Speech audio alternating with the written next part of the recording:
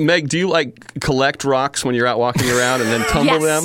Yes, like when you go on absolutely. vacation, do you bring back rocks and that becomes like emblematic of your trip? Oh, yes. Yes, this exact thing.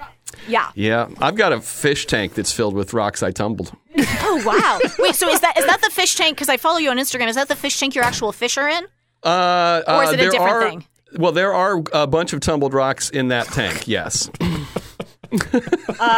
That's awesome. Are there good rock hounding areas in Florida? Yeah, where I find most of my interesting ones are actually like in the planters out in front of Publix.